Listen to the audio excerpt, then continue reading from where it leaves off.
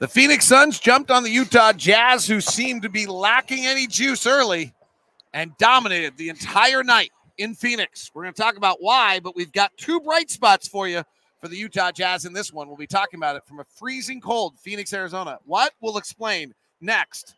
It's POSTCAST. You are Locked On Jazz, your daily podcast on the Utah Jazz. Part of the Locked On Podcast Network, your team every day. Welcome to POSTCAST. I'm David Locke along with Ron Boone as the Utah Jazz get blown out by the Phoenix Suns tonight, 126-104 in a game that wasn't that close.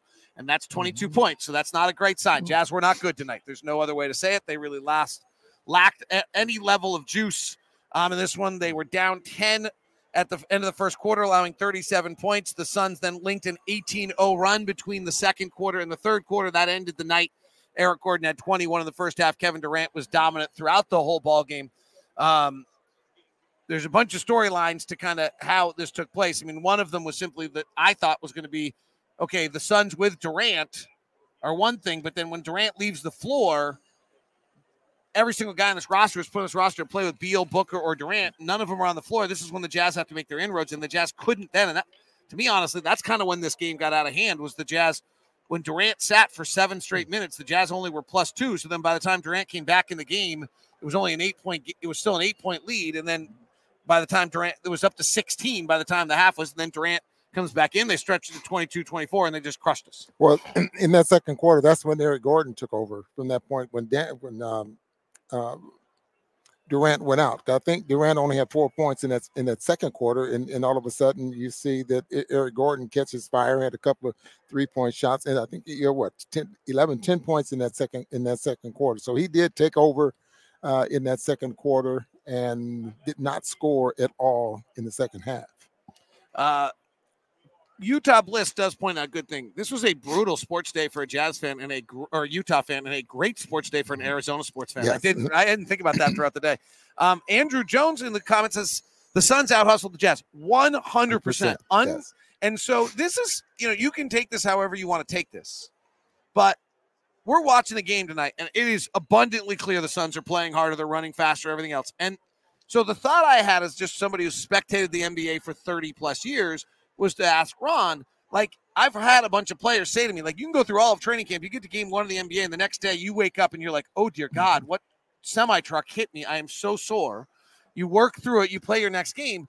So the way the NBA worked is 2 teams played on the first night, everyone played on the second night, a few teams played on kind of after that, and or 2 teams played, everyone played, 2 teams played, and now everyone played. So tonight's the first night of back-to-backs. Every team that played a back-to-back against an unrested opponent lost, or a rested opponent lost. Is there anything to, Ron? It's your third game in 4 nights when you're just not physically really ready to play yet, is why the Jazz looked so like they were stuck in mud and lacking any juice tonight. Mentally, you should be ready to play. But physically, you're really not, because all of a sudden now you got to push your body a little bit farther than you've pushed it here in the last week or two. Training camp is not like it used to be, to where you're like a boot camp, and you're running, you're jumping, and it's more about getting in condition than it is working on, getting prep and stuff like that. So you end up pushing your body a little bit farther than you usually push it. So that second day or third day after you've had that, going into that back-to-back, your body is sore, and you just don't have that energy to push forward. We're 3 games into the season. We have a small sample size, so there are we can get a little too excited about things. There are 2, or we can get a little overreactive to things, but I think it's worth talking about. There are a few things that happened tonight that I thought were eye-opening, right? You begin to wonder what the head coach is seeing and what's going on. There's one really good bright spot that continues, and one I think that's telling, and then we have to tell you a story why it's so freezing in Phoenix. So Keyonte George's first half was noticeably better than any other guard on the roster. Jordan had 4 turnovers, and Will Hardy, Taylor picked up his 4th foul on a flagrant foul on Grayson Allen early in that third quarter, and Will Hardy went to Keyonte George and just went to Keyonte George. I think Keyonte played about 14 straight minutes in the third quarter.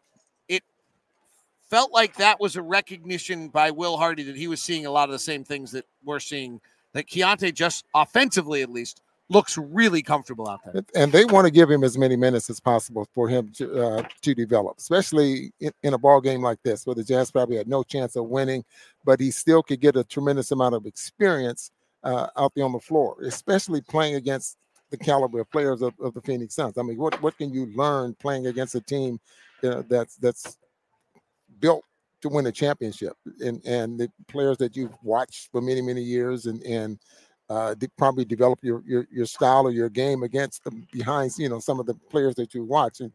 But you get to the point where you're learning more than what you can get in practice, and so that's the reason you're out there on the floor. The two numbers that jump out to me about Keontae are the 7 rebounds and the 6 assists tonight. Yeah, that really catches the eye of a coach when you see something like that. He played 27 minutes, 12 shots, which is normal, which is good for him. But you start looking at the line with 6 assists and 7 rebounds and things like that, and then you start looking at the film and how was he defensively. I mean, you start nitpicking at things that could, all of a sudden, this guy's in the rotation and getting rotation minutes. It's going to be really interesting to see. Like, we'll have to keep an eye on it. But the thing that was most interesting about training camp and the preseason is that of the 5 guards, none of them separated themselves at all.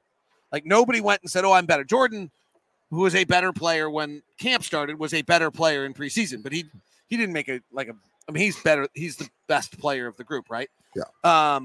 But Chris Dunn didn't suddenly look different, and Talon didn't look different, and Colin didn't look different, and Keontae was really not particularly good in preseason, if we're being totally honest about it. He looked like a kind of a rookie trying to figure it out. It's interesting to watch here now, 3 games into the season, is anyone rising, and is anyone dropping? Like, our guys' separation can go both directions, and if that begins to happen, then that's when playing time starts to settle itself out a little bit. It'll be interesting to see. You start looking at late in the year, you start looking at maybe 20 games into the season. Where would Keontae be 20 games into the season?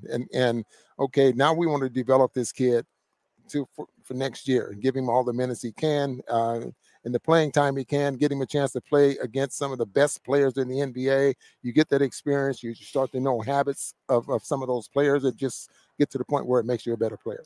Okay, 2 other positives tonight. Lauri Markkanen, another 5 for 7 from 3 night. He only has 19 points, but he also only played 28 minutes. But, like, one of the things you were wondering was, can Lauri really replicate 40% three-point shooting? With the way the shots that he's getting now look pretty close to what he was getting last year. And he can make those shots. So even though, I was kind of worried at the beginning of training camp, with the type of shots that he was getting, he seemed to be rushing those shots.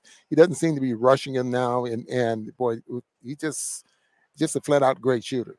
And then the final one, John Collins has linked 3 straight double-doubles.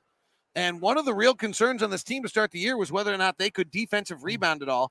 I know this isn't a great night to look at it because they were down by a lot, but they again only allowed 7 defensive rebounds tonight. So the Suns missed, I think it was 50 shots, and they only ended up with 7 offensive rebounds. That's a 14% offensive rebounding rate. The Jazz defensive rebounding numbers have been terrific, and they're largely because of what John Collins has added to this roster. He ended up with 5 defensive rebounds, 5 offensive rebounds, another double-double. Now, he's assimilated much better than I anticipated. I think this is what you're going to get out of him. I mean, I don't think he's going to go for 30 or anything like that, but he's going to be just a steady player out there that you can leave out there on the floor, can make some things happen, can rebound for you.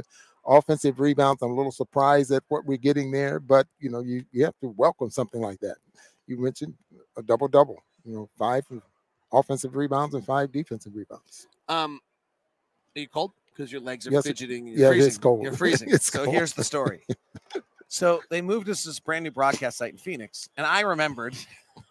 And I didn't. And so we're up a little bit in the crowd. That's fine. You can see. It's not ideal because if you listen to our broadcast tonight, there was like some woman back here screeching for 48 straight minutes despite the fact her team was up by 30. And the air conditioning vent is right there. Literally right above us. There it is. You can see it. That's the air conditioning vent. Right there. Right There, all of that right there is the air conditioning vent. And that comes right down on top of us. And it's 90 degrees outside. And it's flipping freezing in here. And I am the going fans to, behind us are ready for it. I mean, they have coats and all this kind of stuff. Do we come back here this year? I don't even think we're scheduled to come back here yet. I think we might only, I don't know. We played them 3 times in 20 days, and we don't come back here. We might not, because it might be one of the games they might put us if we both don't make the tournament. If I call another game here, I am bringing a puffy jacket and a parka and a beanie with a hoodie. Yes, I am going to bundle the people up next time we're here. It's freezing. I have that little, you can see I have that little thing where you don't get very good circulation. My fingers are white. Well, I mean, we knew that anyway, right? Okay. Ron, are your fingers white? No. They're perfectly manicured, though, I may add. Yes, they are. See ya.